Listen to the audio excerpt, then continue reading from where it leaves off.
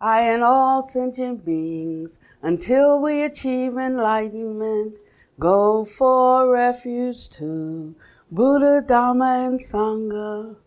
By the virtues I receive, by giving and other perfections, may I become a Buddha for the benefit of all.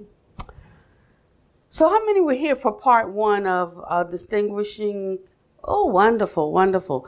Okay. That means that we don't have to have that much of a review, right? Because we remember all of that, or we've been researching, and this is test time. So how many consciousnesses are there? 8. Okay, so we're talking about 8 here, but in other places it's listed as 18 kinds, and in other places 6 kinds. So I just want you to not get hung up on a number. The Buddha gave different teachings to different people according to different proclivities and personality types. And sometimes if they understood a certain thing, he condensed it to 3. Sometimes because they were too dull to get it, he condensed it to 3. Sometimes, so he gave an exposition according to who was there in front of him. And of course, with an all-encompassing mind, a Buddha can do that. Because I'm not that, I arrange the teachings in a little different fashion. So you got the bumped down version. So that's my caveat, number 1. But I'm going to talk about, or I continue the dialogue in reference to 8 consciousnesses, just keeping this as a frame of reference for trying to understand. It's like kind of keep a train on a track. So you you kind of lay the track, but don't get hung up on the track, okay? It is the movement on the track that takes us to an end destination. That's the only thing you need to stick with. So you don't have to have every little thing right. It starts to blend and blur as you move forward. So don't get hung up, but this is just to provide a framework. So what are the first 5 consciousnesses? Okay, which are?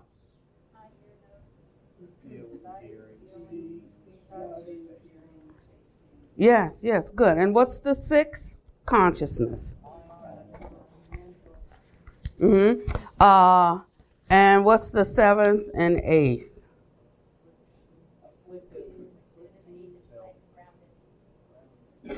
And the groundless. Okay, wonderful. Okay, so this is good. I don't think then I'm going to have to do too much reviewing. I do want to thank Dhamma. I want to thank, let's see, is she an Acharya? She's still in the Acharya program. No? Christy is a Dhammacharya. Right. I'd like to thank Christy because she transcribed the talk last week. And it was a humongous effort. It came to 9 pages. And I appreciate it. And we're going to edit it and put it into a booklet form when I continue this part 2. Okay, so I wanted to clarify a little bit about the 7th and the 8th consciousnesses. So, because we're so familiar with the first 6, they make total sense to us. We can see that in the outer world of form. We understand about our sense gates because that's how we take in our information.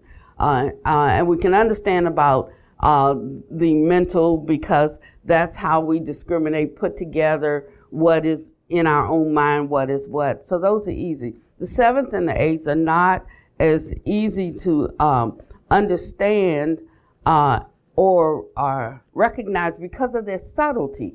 So the 7th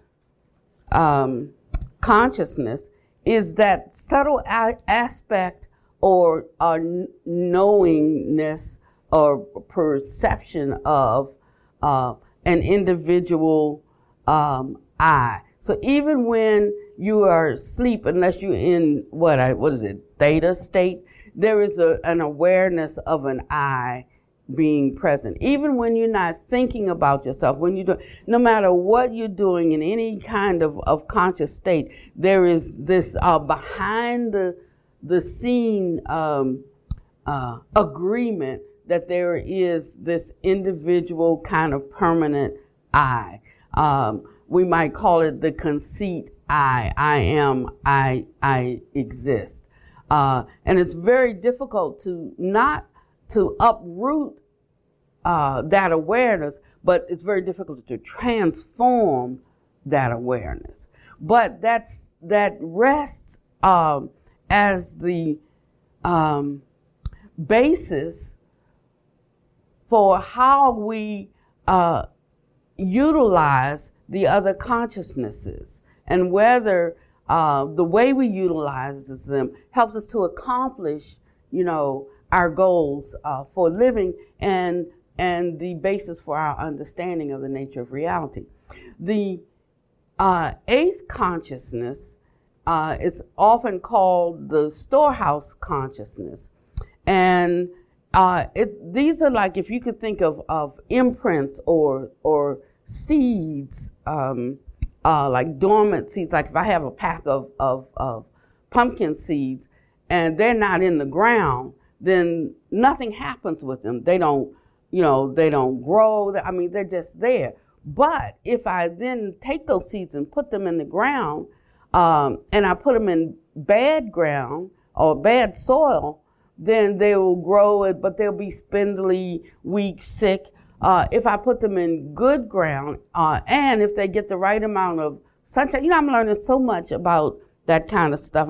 I buy plants, and they're supposed to be partial shade. I have them in full sun, so I have to dig them up and move them somewhere else. And so it's not just about the seed, it's about where it's planted, how it is nurtured, whether it's in the conditions are right for it to, grow to its best. So if you think about these, this consciousness being like imprints that are activated with experience. So something happens and you have this reaction. You don't even know why you had this reaction. You think back in your memory bank and you can't even come up with any reason why that person just walked past me and I just don't like them.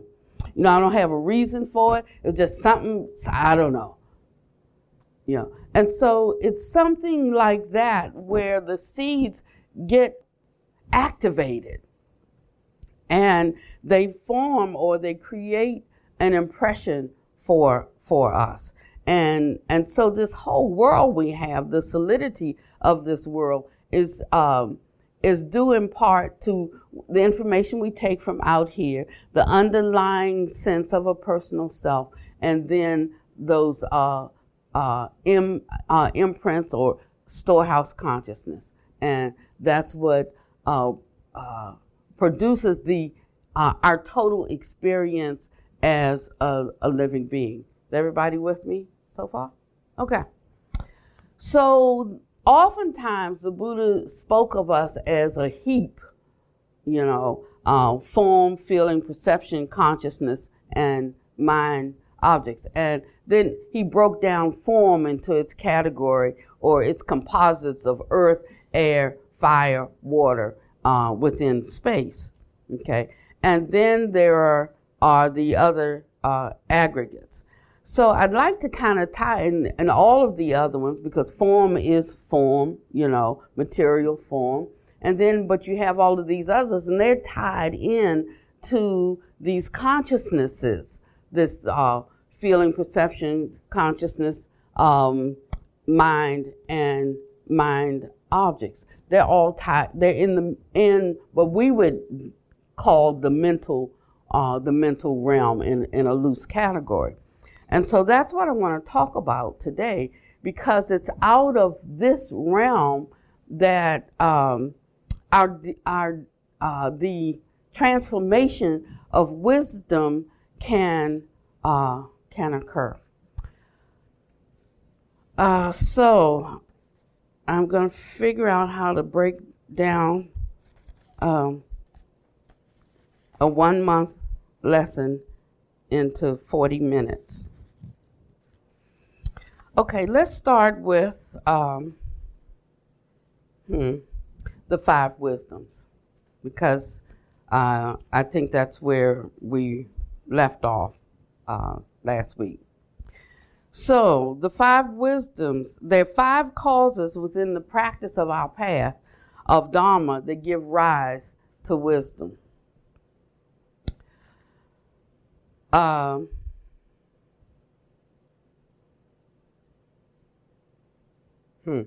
The aggregate of feeling, that includes, dukkha, just general dukkha. It includes the dukkha of change as well, and it includes the dukkha of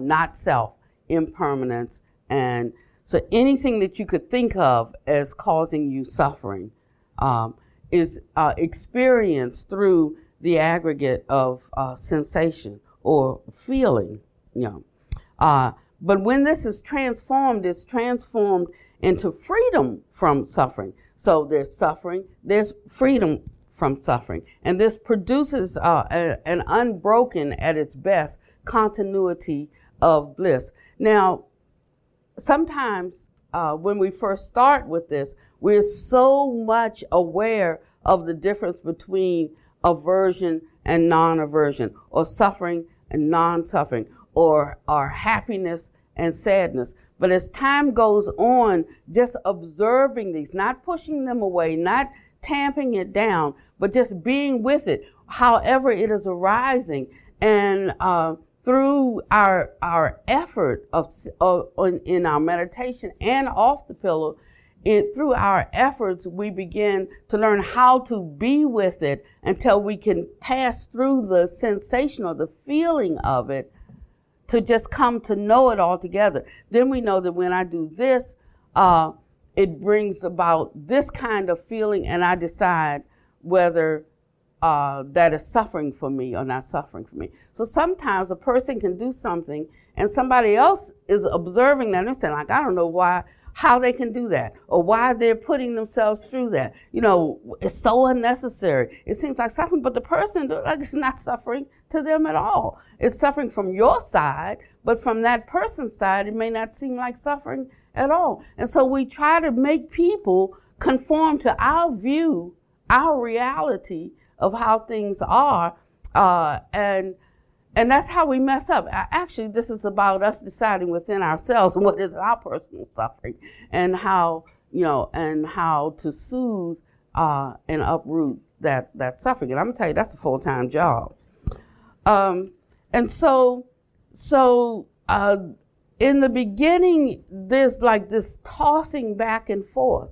You can hear something, and the minute you hear it, no, we're not doing that. And then after you sit with it for 15 minutes, 5 minutes, 1 minute, you're not even upset about it anymore. It was like a fleeting thing, where before that you could think about it for a week.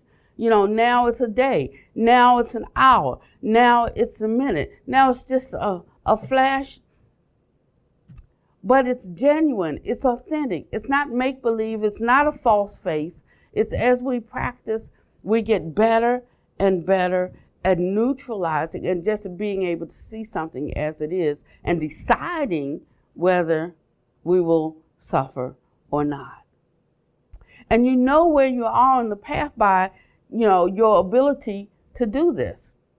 And you might be ahead in some areas and behind in others, not according to other people's estimation, but according to one's own, you see. Because this is all about one knowing oneself, and one working on oneself, and one bringing oneself out of suffering. We say, I take refuge in Buddha, Dharma, and Sangha, but Buddha, Dharma, Sangha better be in you, because that's the only place where you're going to find relief, because everything, even Buddha, Dharma, and Sangha, is mind-made. Everything in our reality is mind-conceived.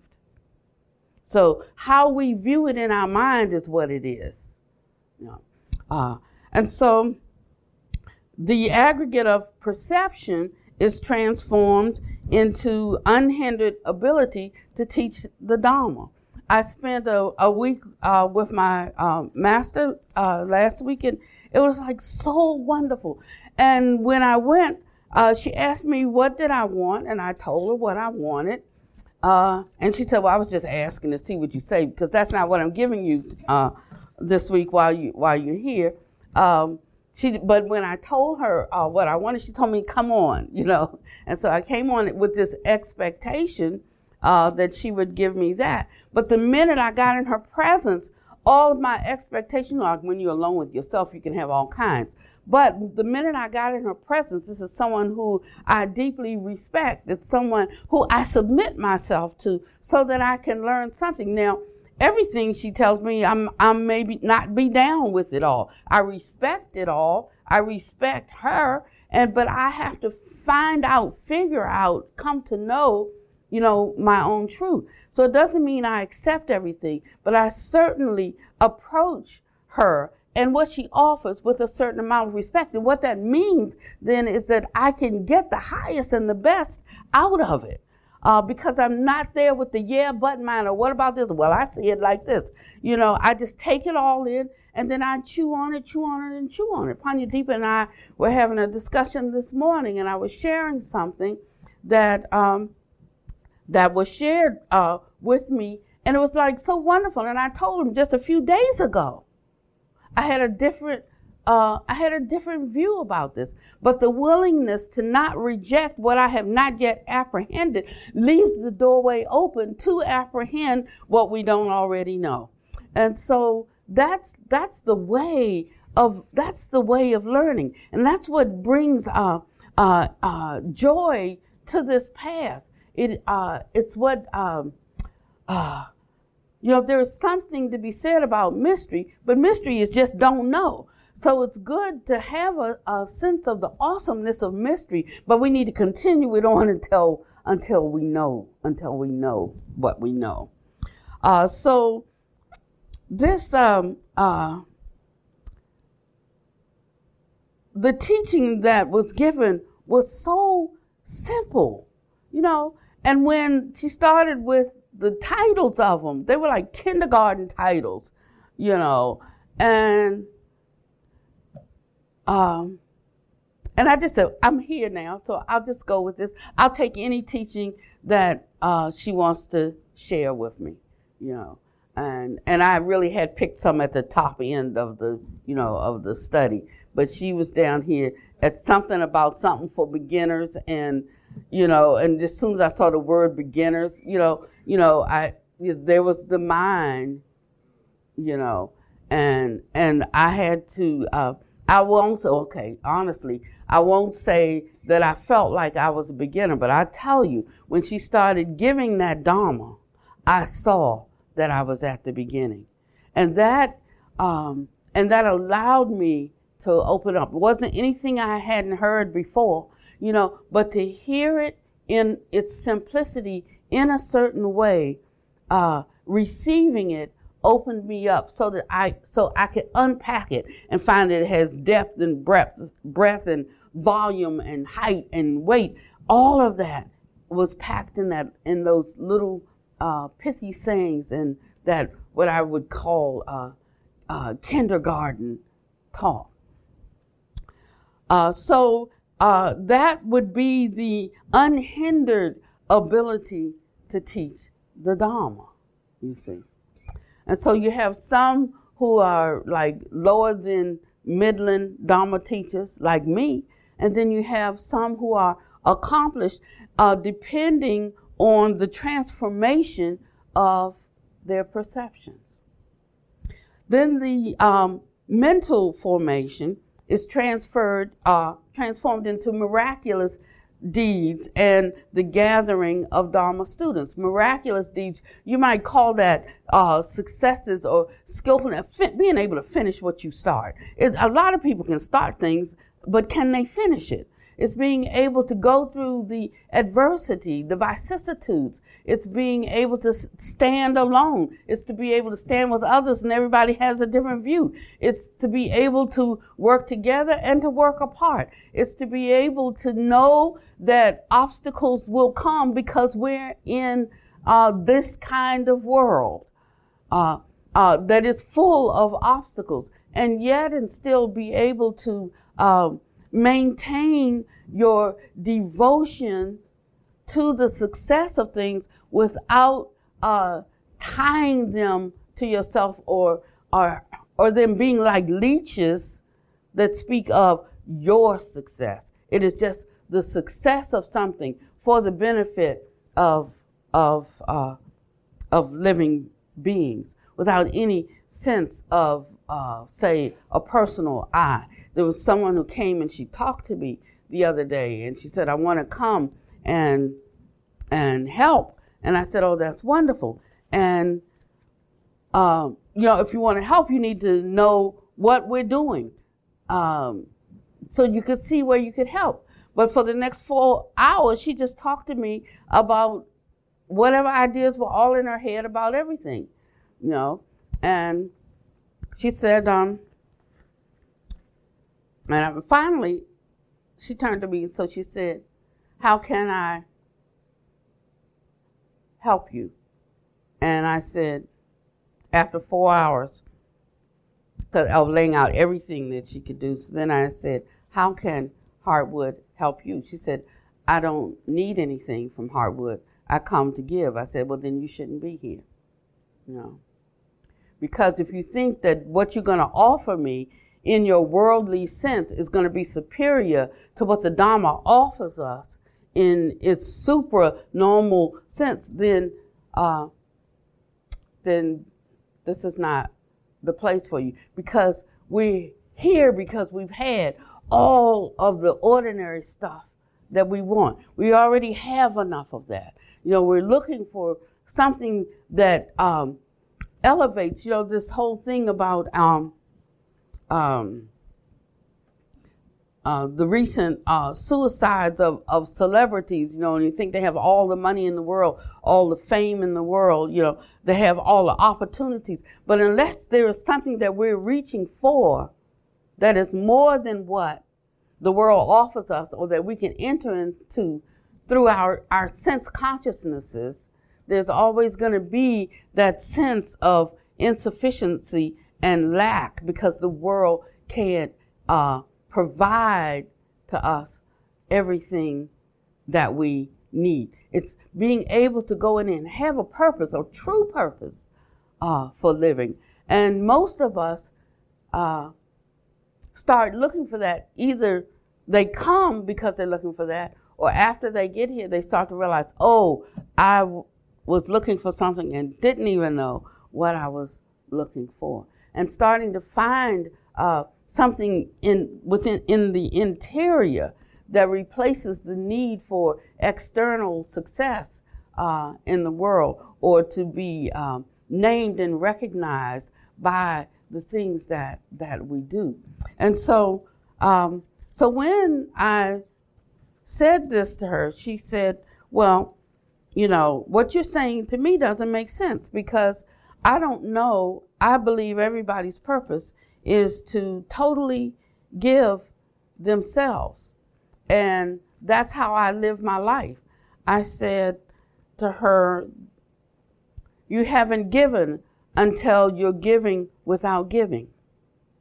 As long as there's an I that's giving, then I is still the central focal point. And she got up and she went in the other room and she cried.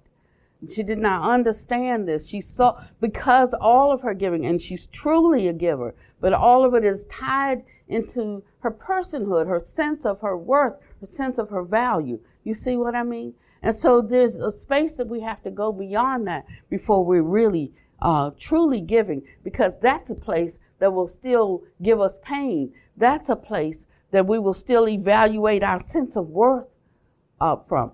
And it's a blind alley.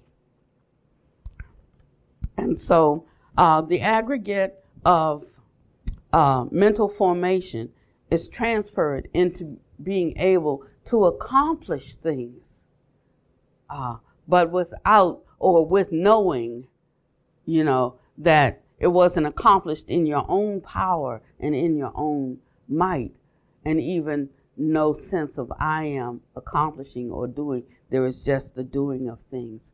And part of that is then the gathering of Dharma students, why you don't have to proselytize, Now my master's master has hundreds of thousands of disciples. And I'm only having, after 10 years, my first opportunity to have an audience with him. It's been 10 years or 13 years, right, Pannavati? And it's partly because when I said I didn't have the karma, the forward-moving karma, the results were there because I was introduced over 10 years ago. But my living actions, the mindset I have, prevented me because, number one, I'm not sure I'm committed to applying myself in the ways that he suggests I apply myself. So I really shouldn't waste his time. Now, my master, her requirements are not as high as his. I can deal with her. No, but when it comes to him, he's going to ask for a level of commitment that I'm not, heretofore, I wasn't sure that I would. Actually, I was pretty sure that I could not offer. So I didn't waste his time, and I didn't put myself in a position that this will be running in through my mind that I'm not worthy, I'm not committed to the path, because I am committed. I'm committed at my level of commitment, which would not have been sufficient for him, because he'll tell you in a minute, don't waste my time. If you're not going to put in the practice, if you're not going to do this, don't come. So I didn't go. And keep getting invited, and then the invitation stopped. Then all of a sudden, after years, got a call. Buddha Master would like to see you. And that was about maybe a year ago. Haven't gone yet, but I am going. I am going this month because I am more committed to hearing what he has to say and to really see how that factors, how I can factor that into my life. Finally, there's the aggregates of consciousness that would be mind and mind objects, and they're transformed into the five wisdoms. The sixth mental consciousness is the aspect of mind that becomes wisdoms at the level of enlightenment. So hearing and contemplating the full range of the teachings of awakened beings. Here we talk about the Buddha, but not the Buddha only, right? You got to know that if there's only one forever, then forget about it.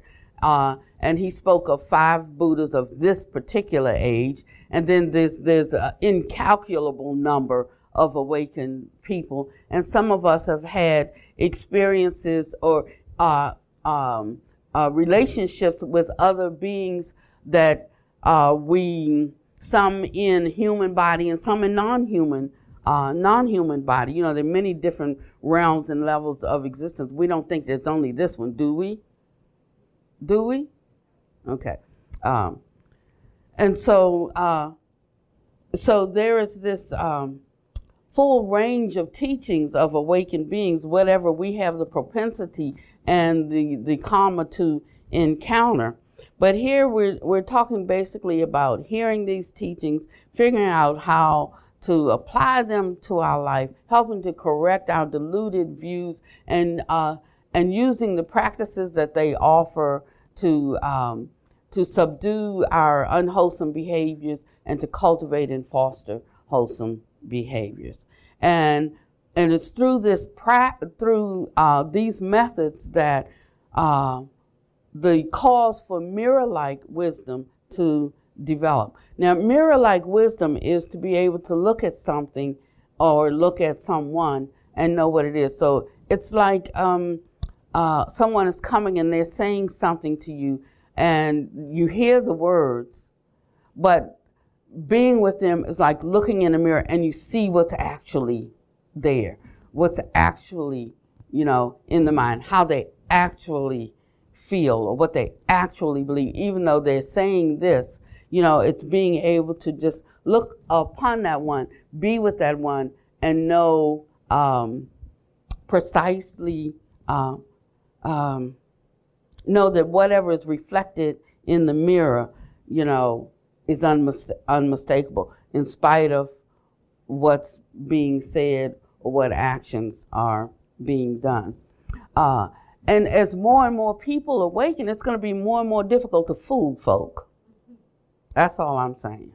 So, what I envision, Heartwood, people really cultivating and the brightness, coming, that brightness brightens also the mind. And so when people come with their story, and it doesn't mean that you, reject them because you're looking in the mirror and you see what something is and you're hearing something else, or you're seeing some other superficial action on the outside. You just know that you can rely on the mirror like wisdom that is arising. And while you can see clearly, there's no attachment. There's no attachment to these appearances. And so you don't have to push the person away because you know that their mind is like this. You can keep the person close. I mean, I think who was it? Who was the warrior?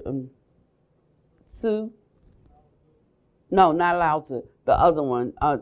It said keep your friends close and your enemies closer. That was Lao Tzu? Okay, yeah. So it's something like that. It's not exactly like that, but it will allow you to keep both your friends and your enemies close. Engaging in the meditation of helping all sentient beings. And notice I said engaging in the meditation of helping all beings without any partiality to friends or aversion to enemies will cause the wisdom of equality to arise. If mind is the forerunner of all things, then it's the forerunner of our actions. So and when we're engaged in helping sentient beings, but we haven't conditioned and transformed the mind to be impartial, then our help, no matter how useful it appears to be, is tainted, contaminated with that partiality. And so there's a way that we have to train the mind. That's why he says breathing in and breathing out. We train. We're not just sitting back, letting go for a while. We're training the mind, making it a useful tool that will help us to achieve our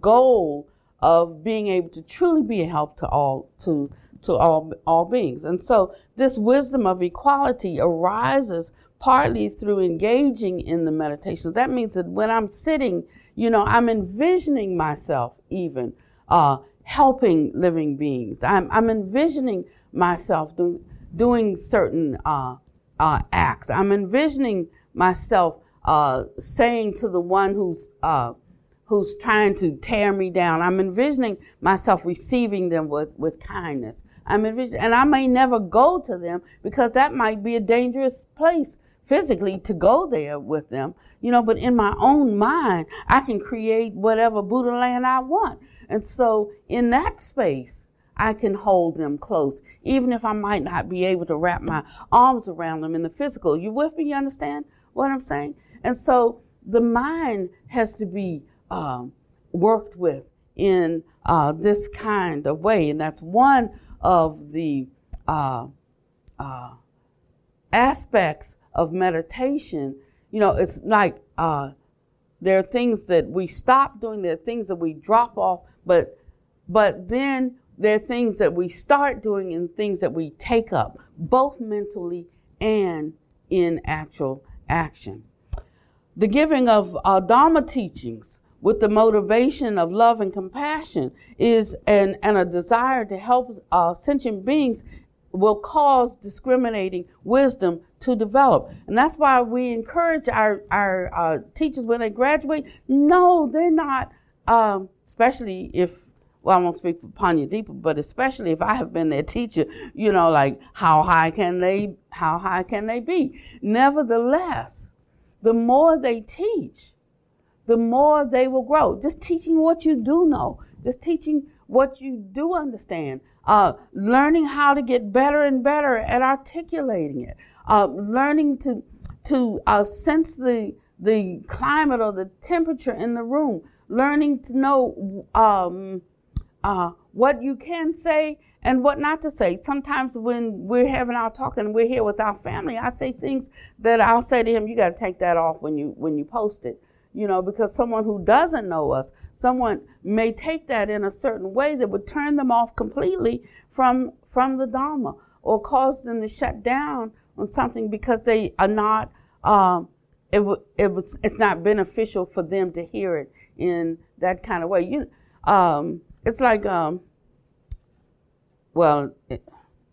in when I was growing up, if you did something wrong, you didn't even worry about what happened when you got home. You had to get home first, because everybody's mama would come and whoop you on your way home. It's not like that today. You know, you say something to somebody's kid and their mother come up and beat you.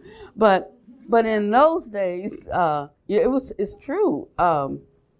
You know, I mean, I don't know how it went out by telegraph or what, but when you did something wrong before you got home, you know, every mother in the neighborhood knew it. And so it's something like that. So we have to be careful in this time and in this Dharma ending age, you know, where we're so sensitive, you know, because we're so raw, we're suffering so deeply, and we're having a more and more contracted view and sense of self-preservation is becoming so strong, so it becomes more and more difficult for us to develop and to hold any kind of wisdom, any kind of usefulness. So so that's the discriminating wisdom. The accomplishing of activities to benefit others is the cause for all accomplishing wisdom. So the more that we do, we find the more that we are able, you know, to do. There's a saying, I might not get it right, but it has to do with, you know, suffering.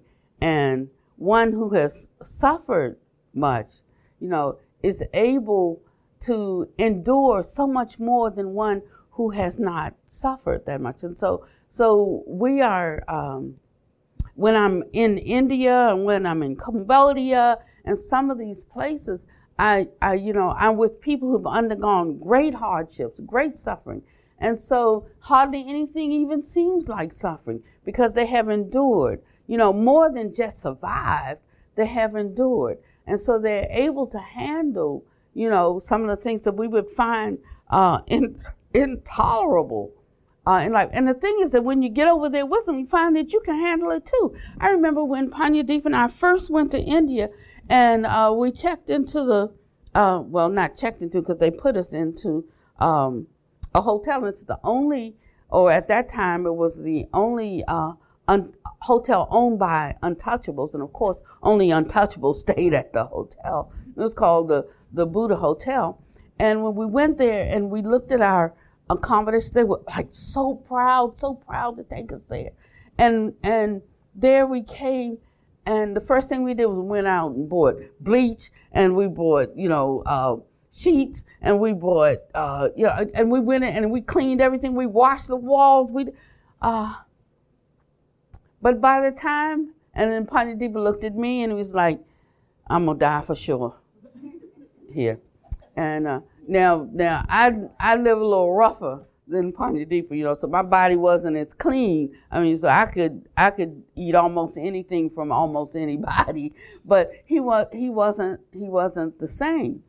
But I tell you, after we'd been there for just a few days, seeing the resiliency of the people, the never-you-mindness of the people, the ability to accommodate things, and I realized that the walls to me, they were filthy, but they're not filthy. It is a place that's full of dust, and it doesn't rain for months, and it gets into the walls. We couldn't even wash it off. But now it didn't look dirty to me. It looked like that's just how it is here, And so it was in those ways.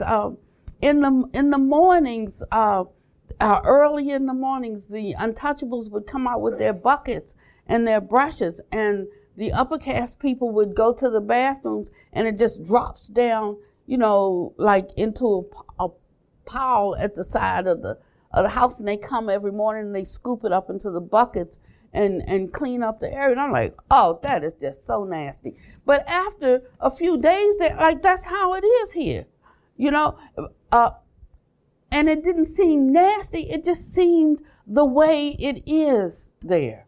That's what I'm saying. I remember the first time we went out and we were looking at a field, and we were going to, Pannavati wasn't with me that time. And we were going to build a well. Well, we were looking at sites to put a particular well. And one lady, she was so grateful that we were going to have water there. She don't have water, okay? So grateful that they were going to have water, that she wanted to fix food for us. Now, she didn't have much food. She just had chickpeas. But she got some water from somewhere and made those chickpeas and brought them to us. So she came coming across the field. And when I saw her coming with that pot, people started looking at me and said, what are we going to do, Pannavati? I said, we're going to eat it, and if we die, we die. And so someone said, I'm not eating it. I said, that's right, I respect your opinion, but I am gonna eat it. And so she came with that pot, and she started scooping and putting the chickpeas into everybody's hands. Now, of course, all the other, the people who live there, they could eat this, but this was maybe like strange bacteria. That's all I'm thinking about, for myself. But I said, well, if I'm going to eat it, I need to put such thoughts out of my mind, And I began to think this is the nectar, of the Brahma realms, and that it was given with such love and compassion. Surely that has the power to neutralize. Now I'm not recommending that you do that. I'm just telling you what I did, okay? And then I ate them. I'm going to tell you, they were so good that I forgot all about clean, dirty water, whatever. When she came by with the second helping, I was ready to receive, and that could say something about my appetite. But the fact is, it was just that quick how our perceptions about things can change. And so I've been there 6 or 7 times now, and it's amazing. I've never gotten sick. I've never, and it's changed my whole idea. But when I come back here, if I see an ant, ew. If I come back here and I see, like a bug run across the floor, I can't tolerate it. But over there, it's nothing but bugs running across the floor and across your bed, and And so it's amazing how we discriminate, and it's amazing of the power of influence, And so much I learned from them. You should take a trip with us sometimes. You will come back change. There'll be nothing over here that you can't handle. I mean, with the people who's, if their shadow falls on the upper caste, they can be killed. I mean, so call me what you will, but over there I've been with people who have to watch where they walk so their shadow doesn't fall on you. I have to be with people who have to take their shoes off when they walk past your house because they are lower caste. I be with people who bathe in the water that comes downstream from the town, into their area, and that's the wastewater of the people of the town, and they bathe in it, they wash their clothes in it, they cook in it, all in the same water. And so we find that we develop a great capacity, as we undertake activities. And I think that this is some kind of a supranormal, meaning more than ordinary, capacity that is available to us. And so the accomplishing of activities to benefit others is the cause for an all-accomplishing wisdom. And the realization of the true nature of phenomena is the cause for the fifth category of wisdom, which is the Dhamma Dhatu wisdom. Dhatu means realm, the Dhamma realm. That is the realm where the nature of all both phenomena and non-phenomena can be known. And so within that's sort of like where the Theravada leave it, unless you go into a monastery and study some of the really, really deep sutras, which is why Pannavati and I became monastics, because we wanted access to some things, not particularly because we wanted to, wear, as one lady called it, those colored sheets, and not because, we wanted to be different or anything, but we wanted access to some things that we really don't have access to. There's only a few copies of translations, and some of the teachings, if you don't go through great trials, the teachers won't share it with you. They just won't give you the information. It costs something, is what I'm saying. And so that's kind of where we leave it. But I'd like to continue on in the Mahayana and the Vajrayana yanas to talk about the way they have expressed these different realms. And that would be the Dhammakaya, Sabogakaya, and the Nimanakaya, or these three different realms. The Dhammakaya is the pure realm of complete enlightenment, as we would understand it. We might say it's the organization of wisdom itself, or the body of wisdom out of which everything comes or everything is a part of. So the Dhammakaya is the quality. It's like the quality of complete wisdom or complete knowing. And of course it manifests as compassion for all beings. And not only compassion, but compassion and power, the power to actually provide refuge for them. So it's not just saying the right things, but it's actually having the capacity, to provide a refuge. There was a gentleman who came to see me yesterday, and he's been a rip-roaring, cussing, angry kind of guy, and everything that he did wasn't like totally on the up and up. And when I would call him on it, he'd get upset and he'd like curse me out and stomp off. But he came to see me yesterday and he asked me to come and visit him. He was going in the hospital. We sat down and we talked for a little while. So of all the people that he knows and all the friends that he has, when he's facing a life and death issue, he came right here. But it's because he knew he could come back here. You can't go back to everybody you cuss out. You can't go back to, but he knew he could come back here, and that I would receive him.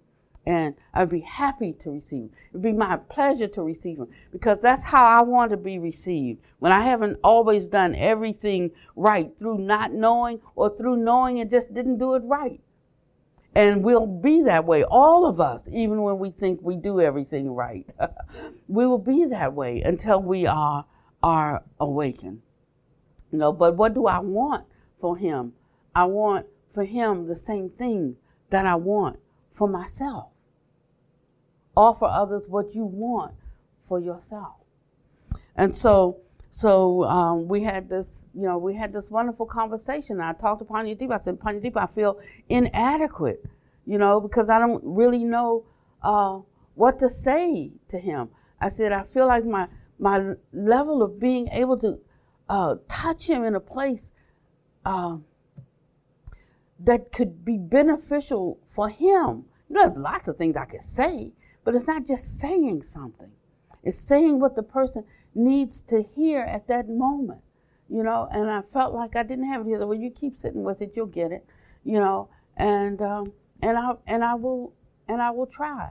He said, well, he came to you, so you're the one, you know, that he has the confidence, and you're the one that suppose that he can receive if it's not because he thinks you have wisdom, but that because he thinks you simply love him or have compassion for him. Sometimes that's enough to say to a person, I see you, I get you.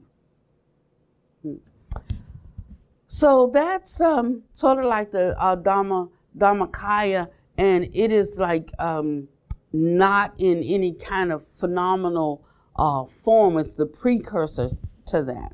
And it manifests as the Sambhogakaya, which is the a pure realm, or a realm where the realized beings exist. Now that wouldn't be this realm, you know, until one fully awakes, and then there's no more rebirth in not only this realm, but in any of the realms of samsara. So it's like off the wheel of conditioned existence. So that's the realm that realized beings exist in, and it allows from that space to enter into any realm for the purpose of assisting living beings. I get a lot of human assistance. Actually, I get a lot of cat assistance too. You know, my cat always knows how I'm feeling. When I'm feeling bad, he just comes and climbs up, and he gets right up here in my face. And I've never been like a cat person. When that cat showed up, I'm like, you're at the wrong house, because I don't, you know, I'm not down with animals that way. I had my thing with animals. But he would not leave. He kept coming day after day, sitting at that back door, the basement door, right outside my bedroom. And finally, I just opened the door one day, and he came in, and he never left. And there is something about him that he knows when I don't feel well. He knows, and he's there. So in a way, he's assisting me, and I appreciate it dearly. And that's in the, you know, sort of a different classification of being nevertheless. There are other classifications of being who have different bodies, fine material bodies that we can't see with the naked eye or with the ordinary eye. But when the mind is elevated, that's why the Buddha tells us to cultivate and to develop loving kindness and compassion and altruistic joy and equanimity, because it will expand our capacity to see and to know things, to interact in different realms, and to communicate with different beings. And somebody says, well, I don't believe in that. Well, that's fine. That's okay. I might say, no, that you believe in tomorrow, though, because you always plan for tomorrow. Tomorrow's not going to come for some of us, you know, but we just generally assume that it will, even though everything else you got to show me concrete evidence, you know, or but tomorrow, we always plan for tomorrow, you know, without any concrete evidence. It's just where we choose to put our faith and to put our hope, you know. So this Sambhogakaya realm is where the beings of that mind possess that wisdom of equality and that discriminating wisdom that I was talking about. And the Buddha gave us the steps or the ways by which we develop these two kinds of wisdoms. When he was talking to his son Rahula, and he said, and he took him into a contemplation of the elements, earth, air, fire, water, and space. And he said, and you can spit in the wind, you can throw garbage in the water, and you can throw debris on the earth. They're not humiliated. They're not offended. You know, they're not disgusted. So everything almost that makes us feel uncomfortable arises from those three spaces of humiliation, of disgust, or offense. And what this practice does is it helps us to drop off those three hindering perspectives or views. And so the more I just look at this body as those elements, and then I start working with these other parts of the heap or the aggregate, the feeling, perception, consciousness, and mind objects, this is how we transform. So it's not just dropping something off. It's dropping something off and it's adding something. You know, it's casting down certain views and envisioning others. So when we're sitting, considering ourselves, the whole Kuan Yin practice is about considering oneself as Kuan Yin or Avalokiteshvara, as the embodiment of compassion.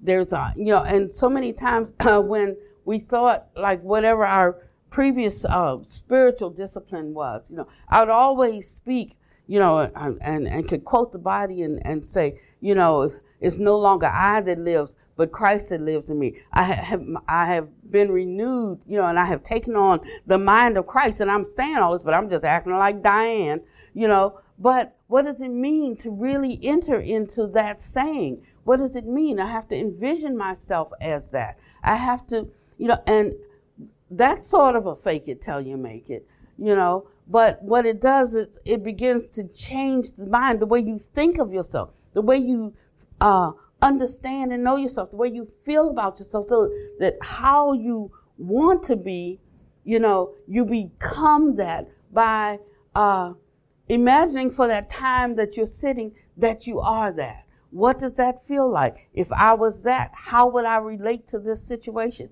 If I was that, how would I relate to this person? If I were Kuan Yin, I am Kuan Yin. So now I relate with mercy. I'm seeing the great difficulties in their life. What makes a mind think that way or do those things? There must be a tremendous amount of pain. I'm in connection with that. I can feel that pain, and therefore I can arouse, a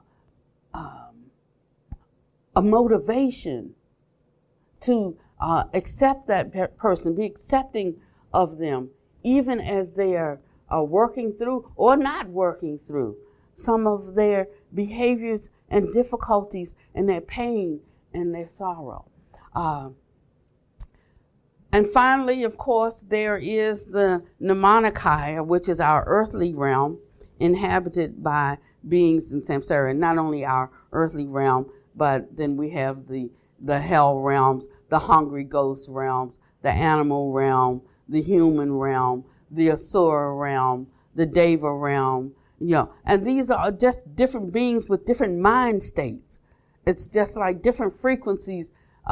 We see it as different colors, produces different colors, different frequencies we experience. Some of it is light, some of it is sound, some of it is feeling, but in the final analysis, it's frequency. That's all there is. That's all there is to that. But if we close ourselves off to such, then we miss the opportunity for exponential growth and development. And we miss the knowing, not the imagining, but the knowing directly of some good friends.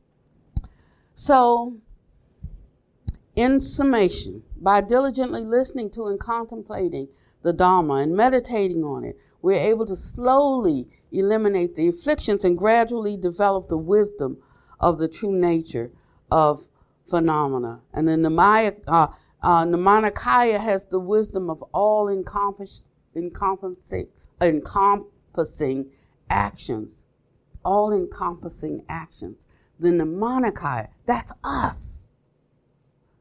We have the ability to enter into all accomplishing actions. Every Buddha that exists, every Bodhisattva there was, came up through these stages of development, these stages of awakening.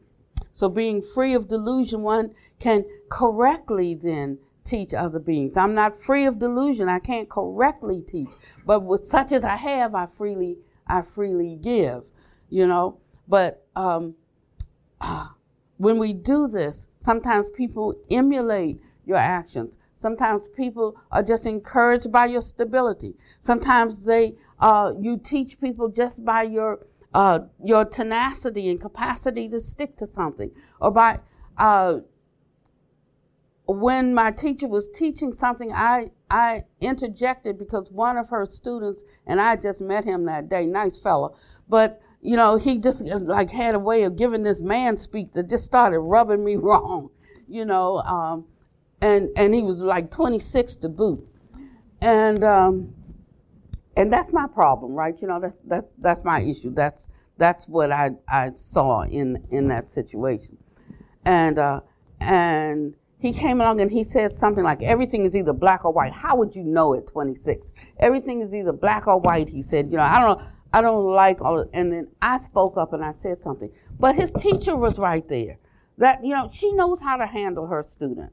She said she agreed with me and she did talk, but he could accept something from her that he might not be able to accept from me. And she could speak to him in a certain way that wasn't out of her irritation for his man speak, and so it was inappropriate for me to speak, and that was a lapse. But immediately I was chagrined. I mean, I was so embarrassed because she approached it like, maybe I'm just not a good teacher, and she said something.